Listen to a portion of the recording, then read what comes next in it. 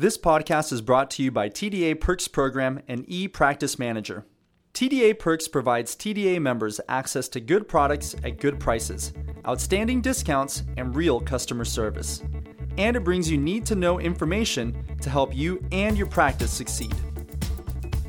The likelihood you'll be sued or have an HR-related complaint issued against your practice may be higher than you think.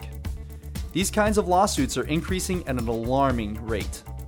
This is why having correct HR and personnel management procedures is so important. A vital first step in lowering your risk is proper and diligent documentation. That's the written and retained record of employment-related events. It includes all work-related electronic communication, including text messages, and should be printed and filed, or e-filed.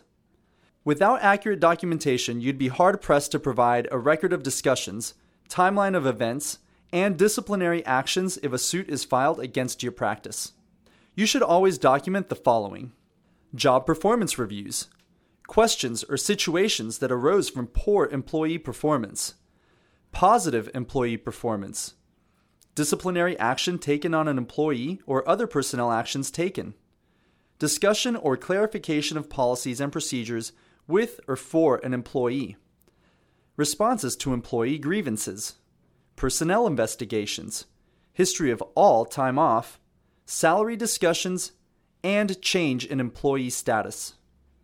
Your documentation should be created in real time to ensure you don't forget important details, certainly within 24 hours of any incident or meeting. It should be based on a specific incident and include as much detail as possible. What happened? Where and when? Who was involved?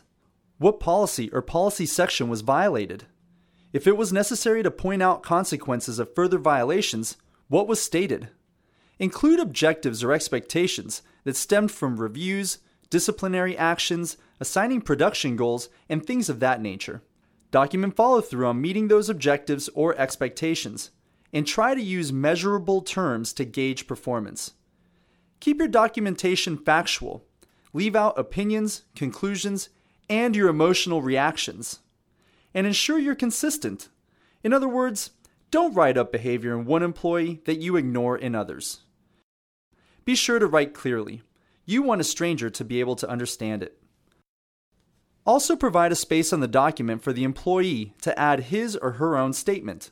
Ask the employee to sign and date each to acknowledge he or she reviewed them and was given a copy. If an employee refuses, note that. Finally, keep in mind the reason for any discussion with an employee should be his or her improvement. If you focus on helping your employees become better at their jobs, you'll gain a lot of support. There's more relevant information available at tdaperks.com. Search for ePractice Manager. Thanks for listening. I'm Donovan Osio for TDA Perks. Music provided by BetterWithMusic.com.